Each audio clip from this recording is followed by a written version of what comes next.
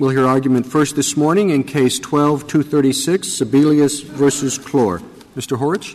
Mr. Chief Justice, and may it please the Court, the Vaccine Act does not provide for an award of attorney's fees on a petition that is denied as untimely.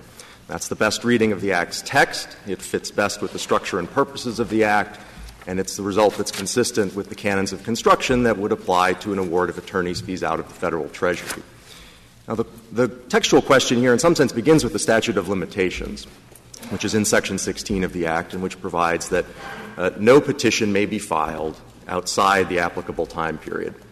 Now, that provision, like most limitations provisions, doesn't itself actually say what the consequences of the failure to comply with the provision are. And in some sense, just as in the civil context, it's not as if the special master, upon finding the limitations provision hasn't been complied with, can go back in time and prevent the petition from being filed, just as a civil court can't prevent an action from being commenced or a suit from being brought or whatever the limitations provision prescribes. So the question really is, going forward, what consequences should there be once the adjudicator decides, once he or the special master decides that the limitations period has not been complied with? And textually speaking, it's the correspondence between the limitations provision, which says that no petition may be filed, and the attorney's fee provision, which depends on the existence of a petition filed, that signals that Congress intended the consequences of untimeliness to be visited through the application of the attorney's fee provision. There are other provisions that refer to petition filed, for example, reporting annually to Congress, publishing a notice in the Federal Register. Those both refer to any petition filed. And so in those sections, at least, petition filed would include petition filed after the running of the statute of limitations. Well, those provisions by their terms apply at points in the proceedings where we would entirely conventionally accept the claimant's representation that the petition has been filed in accordance with the time limitation. That's generally true, certainly in the civil context, that we accept the plaintiff's allegations. But don't you put in the Federal Register and report to Congress petitions that have been filed out of time? Well, with respect to reporting to Congress, that's actually an obligation from the Court of Federal Claims, so I can't necessarily speak on their behalf of what they produce. From what I've seen at the statistics. Speak about the Federal Register. With respect to the Federal Register provision, I should first say that it has very recently come to my office's attention that the Department of Health and Human Services has not been complying with that provision for the last few years, and they are taking steps to bring themselves So they don't file anything in the Federal Register? Well, they have historically, and let me up till about 2009, and again, to be clear, they're taking steps to rectify that situation. But with respect to the period up to 2009, what they would do, and this is understandable given the provision that says it's supposed to be published within, I believe it's 30 days, that the petitions that are received or that were received at the department get logged into a computer database, and then a report gets printed out, and they would cross-check them for accuracy against the petition title and forward them to the Office of the Federal Register. It's not — it doesn't — it wouldn't make sense in a provision that's supposed to be applied essentially upon the filing of the petition to go into an examination of the timeliness of that petition. And so we think that provision, just as you would describe in a civil context, you would certainly say that an action that ultimately proves to be held untimely was nonetheless commenced. If for example, if we imagine a statute of limitations that says no action may be commenced, you wouldn't say the action hadn't been commenced at the time it was pending, and that's not the argument we're relying on here. Rather what we're relying on is the fact that when you get to the end of the case, which is where the attorney's fee provision is evidently supposed to apply. Mr. Horwich, could you say a little bit more about the reporting to Congress provision? Because that presumably does not happen at the very beginning, but happens more at the end or in the middle. So does the Department subtract the number of untimely petitions from the number that it reports? I believe the reporting provision is there's a report that the special master is to make to the Court of Federal Claims, and there's a report that the Court of Federal Claims is to deliver. And those, from what I have seen, again, the executive branch doesn't prepare those because it's the special masters in the court that do. But the reports that I have seen, my understanding is that the report of the special master is delivered orally to the judges, and so I don't actually know what the contents of that are. And the report that the Court of Federal Claims sends to Congress is a statistical report of all actions filed in the Court of Federal Claims that it sends as kind of an omnibus report in satisfaction. All actions filed using filed in the normal sense. No, I actually mean all actions filed, meaning Vaccine Act actions and otherwise. So it's actually doesn't even differentiate the Vaccine Act. But is the upshot of your argument then that filing means different things under different provisions of the Act? Well, I think if that's so, it tends to weaken the force of your reliance on filing in the statute on the word filing in the statute of limitations section. Well, I don't think it means different things in the Act so much as it means it is to be applied with the it is to be applied as affairs stand at the time the provision is applied. Well, I meant that just to supplement Justice Kagan's question. I didn't mean to cut her off. Well, let me focus for a moment then on the attorney's fee provision, though, in terms of why that there's particularly good reason to think that a petition filed is to be considered in terms of what ought to have been done. And that's because the attorney's fee provision speaks it speaks of awards of fees at the time of judgment. And so at that time, we know that any limitations issue should have been resolved by that point in the case. And therefore, it is entirely natural to expect that the limitations provision might therefore have some consequences at that stage. In some ways, you can think of it as an application of the old maxim that equity regards as done what ought to have been done. So we're saying to the special master, well, if you've gotten to the point at the end of the case where there's a judgment and you've determined that this petition was forbidden from being filed in the sense that the limitations provision forbids it, then you should visit the consequences there. That sounds like a jurisdictional argument to me. But I understand the government to be conceding that this statute of limitations is not jurisdictional. It's just a claim processing rule. Well, if it sounds like a jurisdictional argument, then I suppose the answer would be for this Court to say that it's jurisdictional. And, of course, if that's true, then our position would prevail. We think on balance, given this Court's precedents, most recently in the Auburn Regional Medical Center case, that this Court does not interpret Congress's time limit provisions to be endowed with jurisdictional significance. It doesn't mean that it doesn't have any significance. It has the significance of an ordinary affirmative defense, just as it has the significance of the timeliness provision here just has the significance of an ordinary affirmative defense. I just want to make sure I heard you right. You said if it sounds jurisdictional, we should say it is, and you win.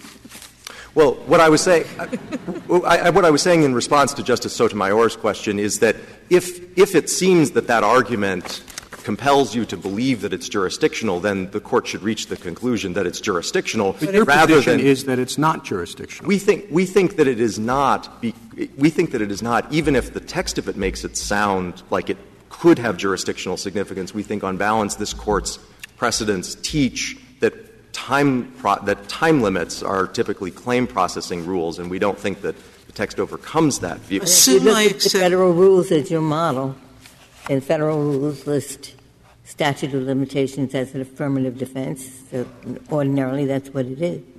But is it an affirmative — well, certainly it's an affirmative defense to any award of compensation under the Vaccine Act. But what makes it an affirmative defense to the award of fees? Well, it seems to me that there's not anything in the compensation provision that says that it's an affirmative defense any more than in any way that's more explicit than what we're relying on to say that it's an affirmative defense to attorneys' fees. It's not as if Congress said there in another section there shall be no award of future medical expenses when the statute of limitations is not complied with, and it left that out of the attorney's fees. That's not how the statute is structured. So we're in a situation where I think we ordinarily are with statutes of limitation in trying to decide what the consequences of noncompliance are.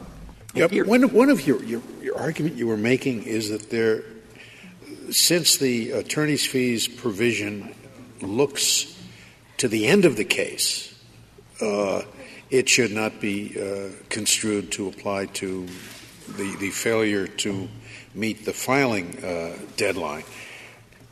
Is that true? I mean, the statute says if the judgment does not award compensation on a petition filed under Section 300AA11, if the judgment does — is there no judgment when a case is dismissed for failure to meet the statute requirement? It seems to us that the appropriate disposition of a case that is held to be untimely is that there is a judgment denying compensation. And the reasons for that have to do with something that's not really briefed. The operation of the appellate provisions of the Act become confusing if you treat a dismissal as something different. Although the judgment. Okay. So then your argument that this fee provision looks to the end of the case simply doesn't fly. It looks to the beginning as well, if indeed dismissal for failure to comply with the time limit is a judgment. Well, we agree that it's a judgment, but it has to be a judgment, and I'm looking here at the page 26A of the appendix to the government's brief, refers to the judgment of the Court of Federal Claims on such a petition, and then such a petition refers back to a petition filed. Well, and so okay. That's just repeating your first argument. Well, but I do think petition means a petition properly filed. But I don't see that the statutory scheme, the provision that's at issue here, the provision for the award of attorney's fees, looks to the end of the case and not to the beginning. It looks to the judgment. And if it's a judgment that dismisses because of failure to comply with the statute, it's still a judgment. It's still a judgment, but it is not a judgment in connection with a petition that should be regarded as having That's been your filed. first That is our first argument. But let me say, it is also the situation here is not one in which we think that it's incumbent on the government to demonstrate clearly how Congress wanted to withhold attorneys' fees. The canons of construction here all caution the Court to be extremely reluctant to extend or find that Congress is willing to pay attorneys' fees in this context. And that's for Congress has waived sovereign immunity. It's absolutely clear that there's a waiver of sovereign immunity here. It's clear that there's a waiver, but once we find that, I don't think we nitpick the following language to unrealistically narrow it as much as possible. I mean, the initial question of whether Congress has agreed to be sued is yes. We assume it hasn't, but once it's clear that it has agreed to be sued, I think we just interpret the language reasonably. Well, Your Honor, I think this Court's decision, certainly most recently in the Cooper case from a term or two ago, says that this Court considers not only the existence but the extent of the waiver of sovereign immunity to be controlled by canons that counsel against extending that waiver. But that's not the only issue here, because the consequences of Respondent's rule are ones that are entirely out of place, both with fee proceedings in general and with this compensation program. Mr. Horwitz, before you go to the consequences argument, just to keep on with the text a little bit, is this understanding that you have of what it means to be filed, does it have any consequences other than with respect to attorney's fees, or is that the only thing that depends on viewing the word filed in this way? Well, I think viewing the word filed in this way also explains mechanically why the limitations issue becomes an affirmative defense on the merits as well,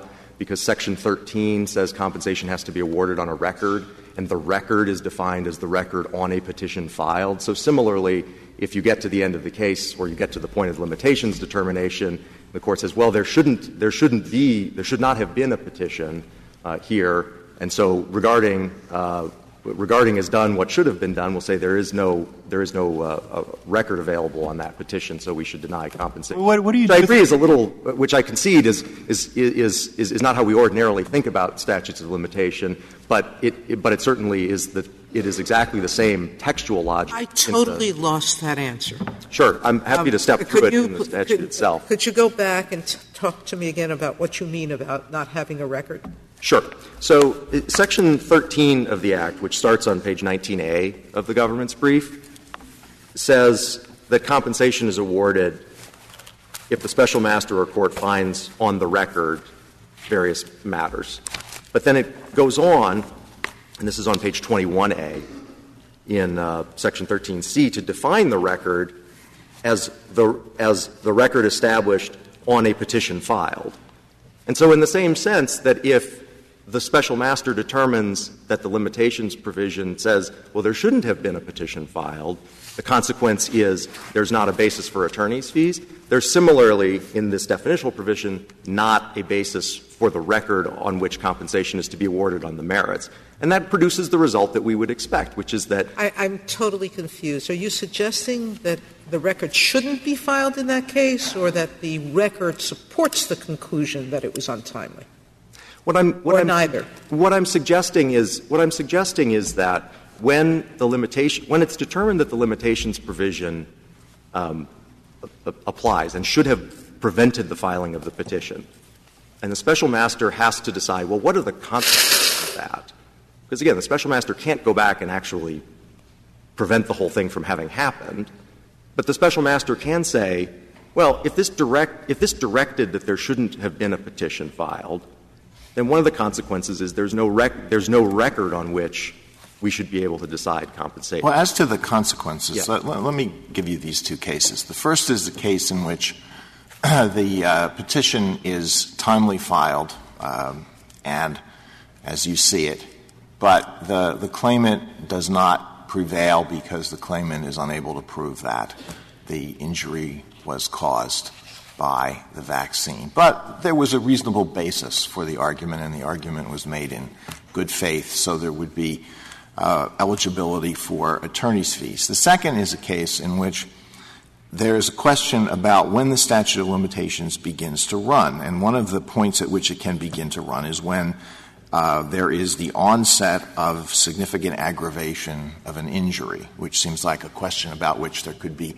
a factual dispute. And in that situation as well, the claimant does not prevail on the statute of limitations argument, but there was a reasonable basis for thinking that the petition was submitted within the period after the onset of the significant aggravation. Why would Congress want to draw a distinction between those two situations for the purpose of attorney's fees? Well, there's several reasons. The first one is that in your first example, where there's been a determination on the merits, the special master is in a perfect situation to decide whether there was a reasonable basis on the merits. And this is how the program has worked since its existence, because, to be clear, until the decision below, there was no practice of awarding attorney's fees on untimely petitions in the program. And so what you would get would be situations like your first example, Justice Alito, where the special master would issue a written decision on entitlement, and these are 10, 15, 20, 25 pages long, in my experience, dealing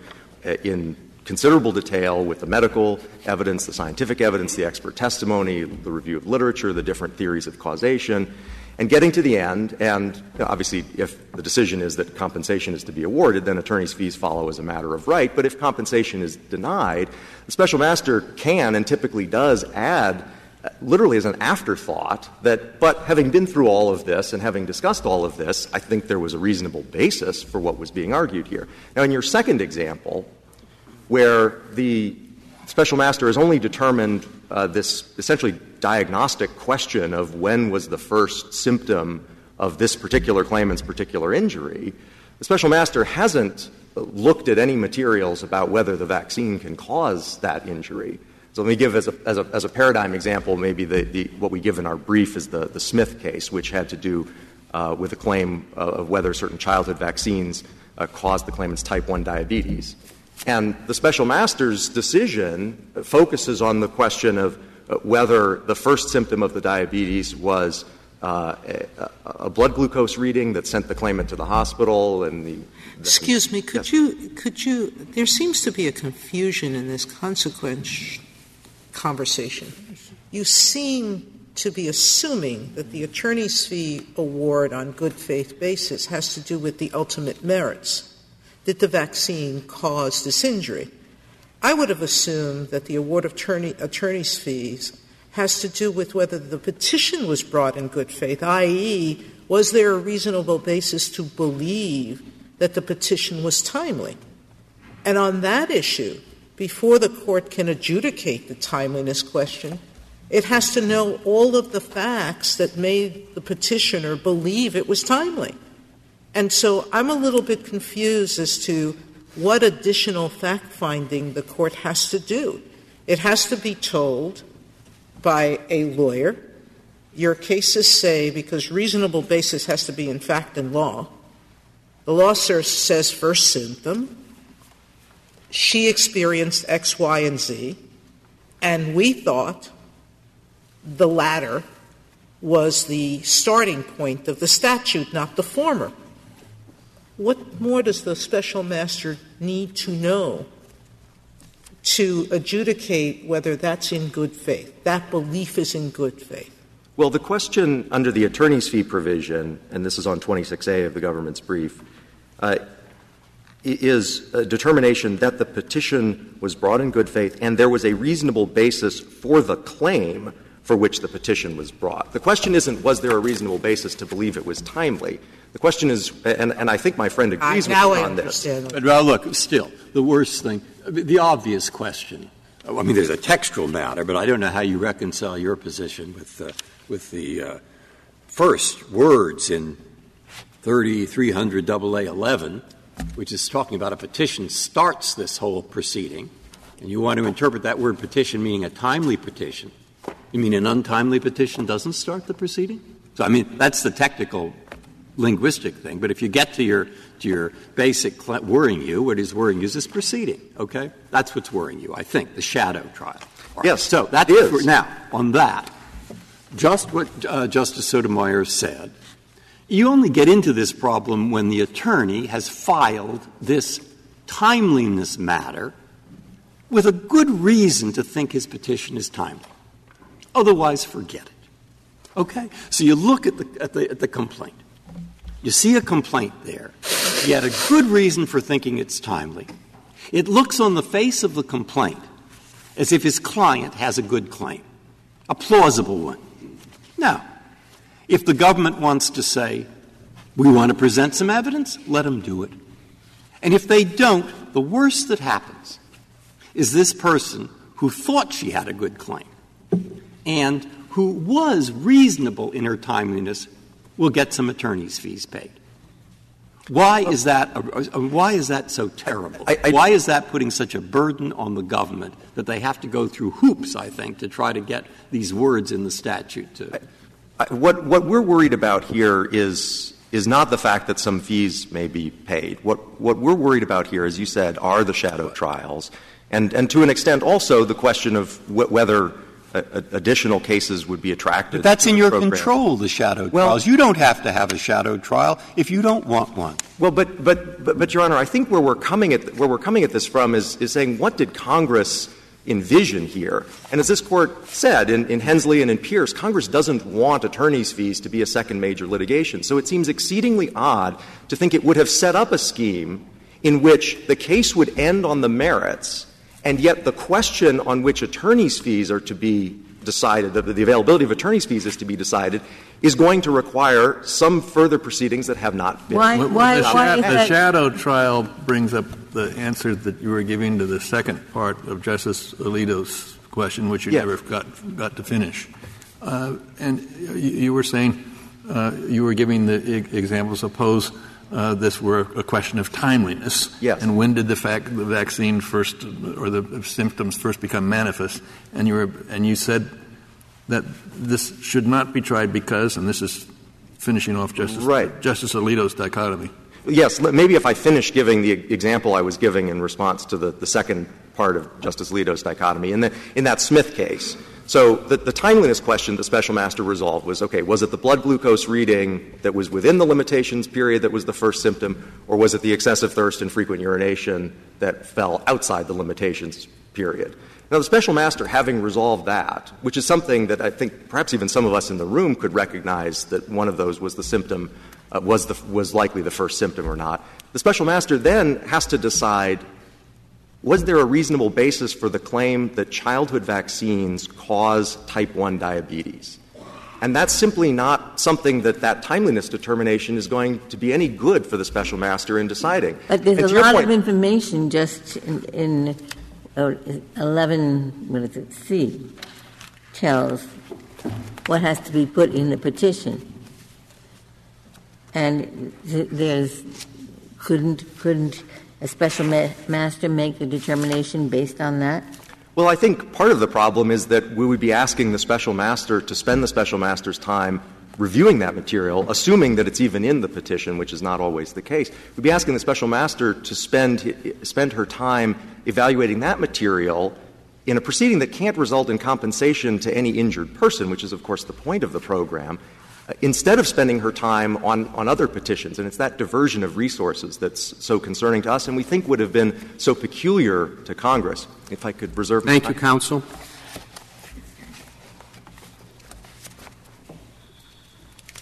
Mr. Fishman. Mr. Chief Justice, and may it please the Court. My friend started with Section 16. I'd like to start very briefly with our reading of the fee provision itself, Section 15E1, which says any petition filed under Section 11 is eligible for award of attorney's fees, even if it's denied, provided that two conditions are satisfied. It has to be filed in good faith and with a reasonable basis. 15E itself, and by its terms, says nothing about compliance with the statute of limitations. The filing provisions of Section 11, which are Section 11A1, similarly say nothing about compliance with the statute of limitations. Our position, therefore, is the most direct and sensible reading of 15E1 is you can get an award of fees on a petition that has been denied, regardless of the reason why. And there is no textual basis for saying that provision carves out an exception for one class of denied cases, those denied on limitations grounds. So if you're preparing one of these filings and you're all set to go, and on the day before you're filing, you say, oh, gosh, it doesn't look like we're going to be on time, you should still go ahead and file because you might be able to apply for attorney's fees. Well, if you file it the day that it's due and you find out the day after, oh, my gosh, we weren't on time, then there's no question that you could apply for attorney's fees. Right. And if I understand the comment correctly, I think that's right. And you see actually many special master decisions that ultimately deny a petition for failure typically to prove causation. And when they turn to the reasonable basis standard, they will say, literally, your client contacted you 2 days before the statute of limitations was going to run. You ran to the courthouse and filed. You had a basis, we believe, for filing your claim. Further investigation, examination of the medical records made you question that judgment, and you abandoned the case. And there can be fee awards in that scenario. My hypothetical was not that you had 2 days and you made it in time, but that before the time, after the time expired, or you were ready to file on time, but then you decided on further research, this isn't going to look like we're going to comply. We thought we had the time, but we don't. You should still go ahead and file, right, so that you might be able to get the fees. I think that would depend. If you're late, you're late. I think the judgment your hypothetical would call on the attorney to make is why did we miss it, and maybe does that provide grounds for equitable tolling? Or do we have a reasonable and good faith argument as to timeliness? If the lawyer says, I blew it, whether by a day or a month or a year, I think that attorney is going to have a very difficult time showing a good faith, reasonable basis for filing a claim that I think in your hypothetical would be, by the attorney's own account, clearly time-barred without justification. So you're saying that the good faith and the reasonableness go to two things. One, the claim on the merits, and also the timeliness. That is what we're saying. That's also what the Federal Circuit said. I think the word claim, as it's used in the statute, encompasses the entire case. Causation, evidence that you actually received a vaccine, the timeliness of your petition, damages, the everything you would need to establish. So how do you answer the argument about a shadow trial? There's a number of arguments about that subject, and I think the starting point, because it may have been lost a little bit in the briefs, is the government does not cite a single case where there has ever even been a hearing held on a fee petition, ever. And collectively How are the records accumulated and when? I'm sorry? How are the records accumulated and when? They are accumulated. The system that's established is one of front-loading. 11C requires an enormous amount of medical documentation that is to be filed with the petition when it's filed. If they are incomplete, you're required to submit an affidavit explaining what's missing and why. The very first thing substantively that happens with these things, Vaccine Act Rule 4A, says within 30 days of filing a petition, the Secretary must review the medical records. And if she thinks they are deficient, she has to immediately notify the petitioner. And that is the very first thing that is hashed out in these cases, complete medical records. Vaccine Act Rule 2C2 says if you're not going to rely solely on medical records in support of your petition, medical records will often contain evidence of causation. If the records themselves don't, and you're going to go outside the records, Vaccine Act Rule 2C2B2 is the actual rule, says if you're going to rely on observations or testimony of any witness, you have to submit a detailed affidavit of the proposed testimony that supports every allegation in the petition.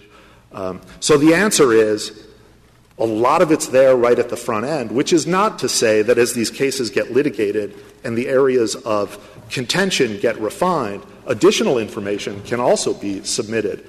But it is front-loaded.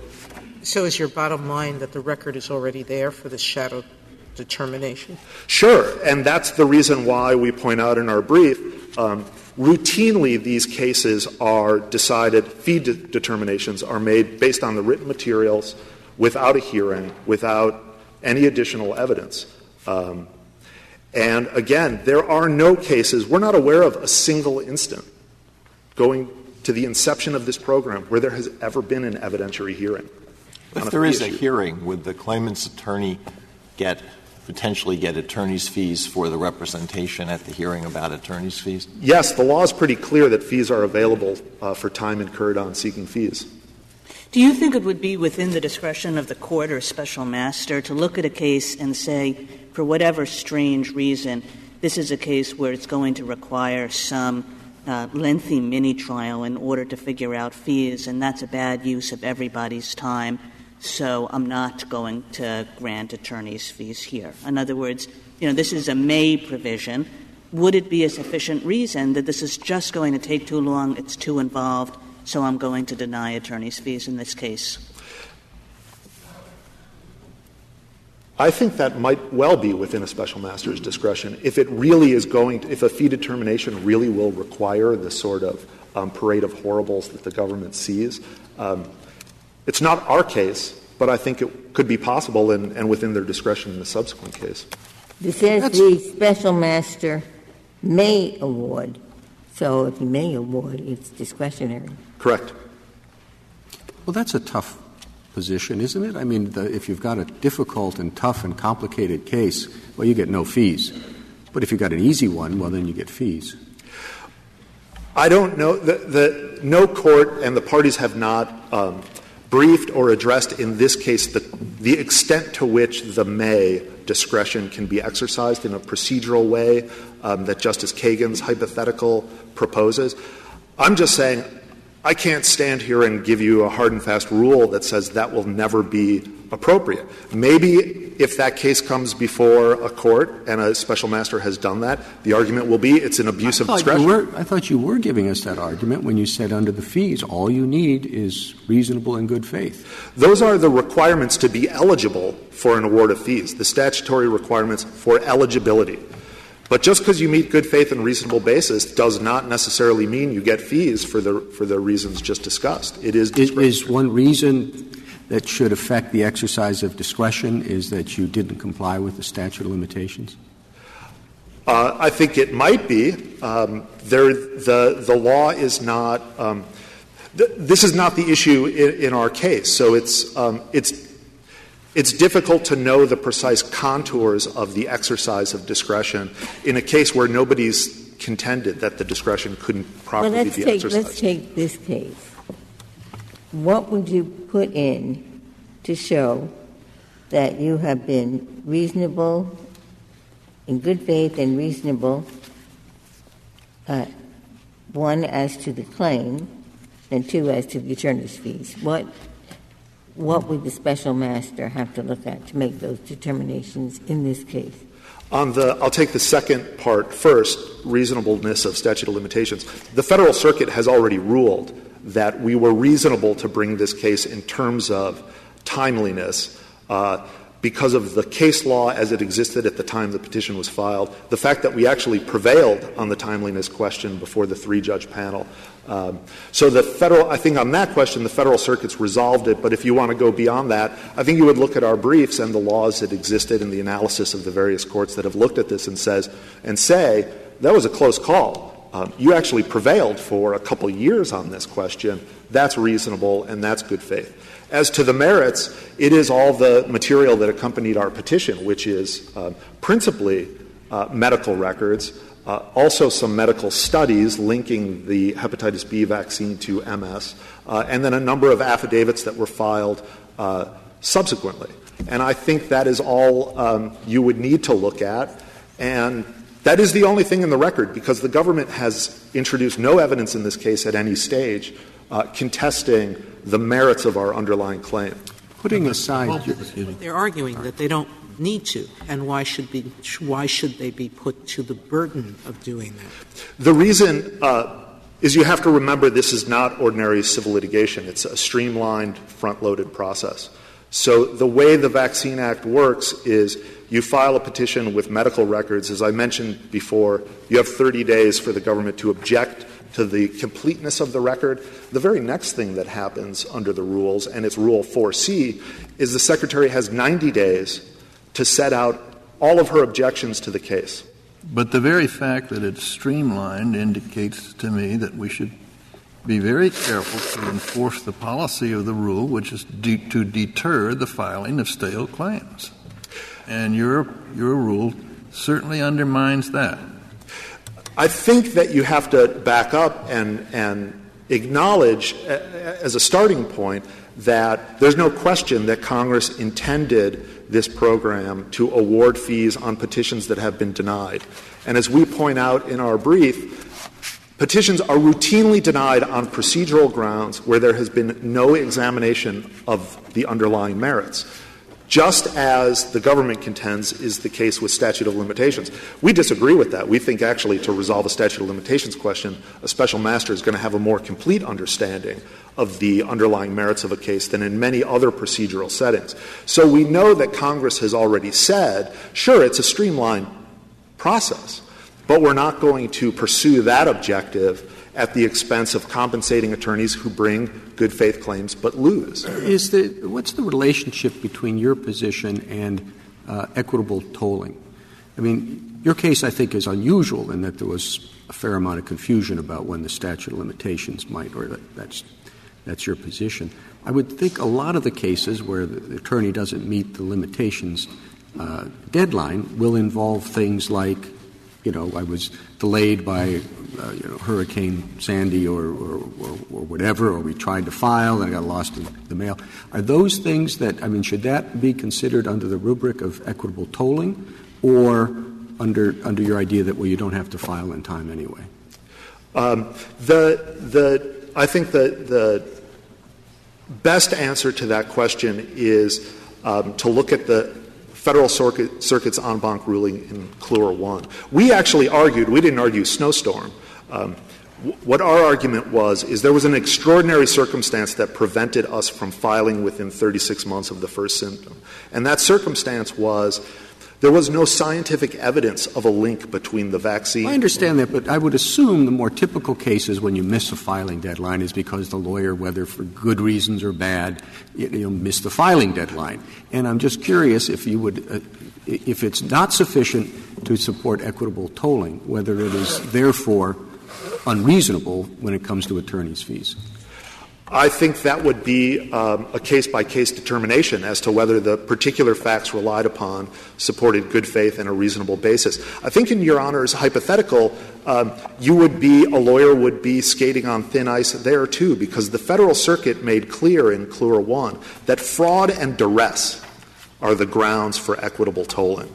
So I think if you're going to bring a claim that you know is late and your only excuse is a snowstorm, you have to look at Cloer 1 and think, I don't have a very strong or maybe any equitable tolling argument. It does seem to me, I did not have the opportunity to ask the government this question, that the equitable tolling argument undercuts the government's position that no petition may be filed as being an absolute, because we all know, I take it the government concedes that there's equitable tolling.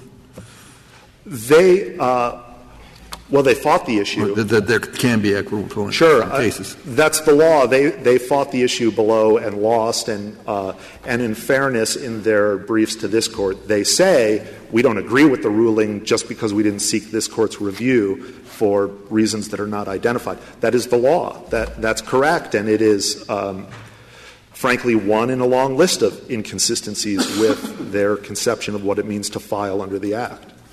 Mr. Fishman, this may be a hard question for you to answer, but is your sense of why it is that petitions are untimely filed, that they usually have to do with things like, snowstorms and lawyer error, or that they usually have to do with questions about the manifestation of symptoms? Or something else, if something else is just the range of cases out there. What are we talking about? Why are these cases untimely filed? My understanding from reading the case law is it's the latter. It's not snowstorms. It is, here is a disease. I have a child that has been sick her whole life. When is the first symptom of this disease? She coughed 40 months ago. She had some other symptom 42, and the experts often battle that out, and oftentimes the special masters say, sorry, it was the cough at 40 months that is the first symptom of the disease, not the symptom you've pointed to. This may be a question that the government is in a better position to answer, but do you have any sense of how often claims are rejected on the ground of timeliness, what we're dealing with? I mean, you mentioned in a footnote that the fund out of which the claims and the attorney's fees are paid has a positive balance of $3.5 billion, maybe the only government fund that has a positive balance. But so, is this going to bankrupt the system? I can't imagine how it would even really put much of a dent in that government obligation. Do you know how many cases we might be dealing with? I don't. I know that there are not a huge number of published cases by unpublished decisions by special masters on the statute of limitations question. I tend to think that those numbers will actually go down moving forward, even under the rule we're proposing, because the law on when the statute of limitations runs is so much clearer now than it was in 2005 when we brought this case.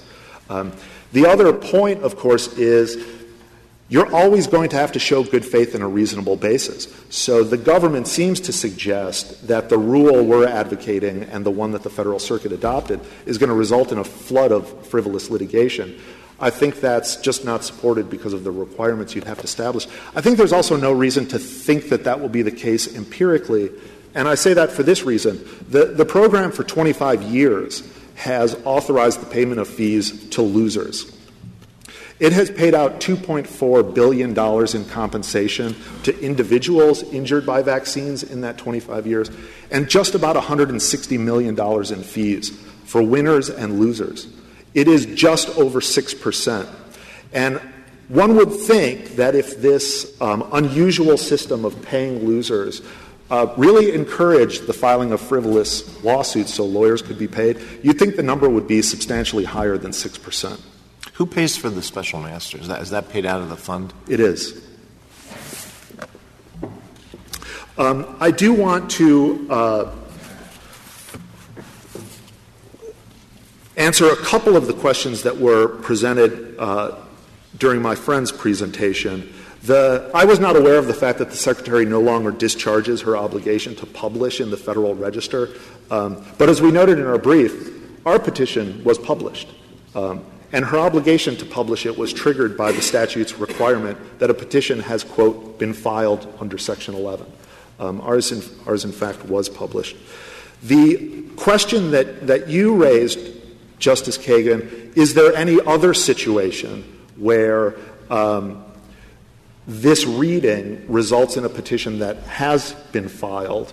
The answer is yes. The government argues that a petition filed under Section 11, even if it's untimely, is sufficient to commence proceedings and confer jurisdiction, which, if that's true, it goes to your question, Justice Sotomayor. How do you get here if the statute of limitations is not jurisdictional? How do you get from one place to the next? I think there's not a good answer for that.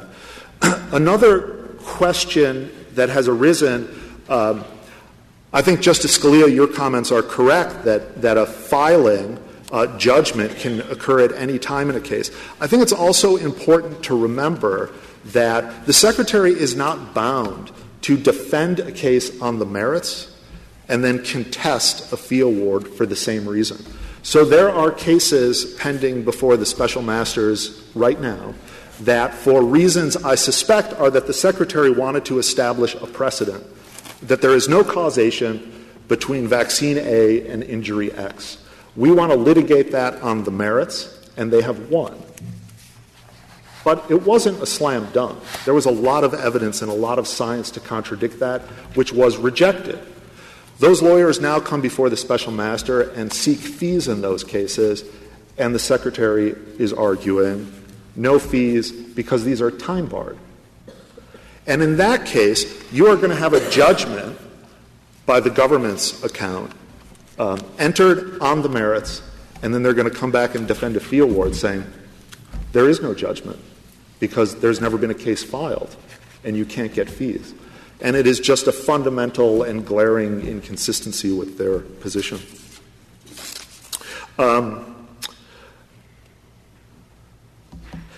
I want to address a couple additional points on the shadow trial argument because these were raised in the government's reply brief. I've been thinking about your last point. Couldn't that last point easily be remedied by simply our holding that you can't ride both horses? That if in fact you've litigated it through to a merits judgment in your favor, which presumably has stare decisis effect, you then cannot come back and say the suit never occurred because the filing was too late.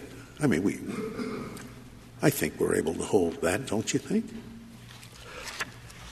I mean, I agree with you. It's a terrible, outrageous thing for the government to do, to win the case and get stare decisis effect, and then to say you can't get lawyers' fees because there's never been a case, right?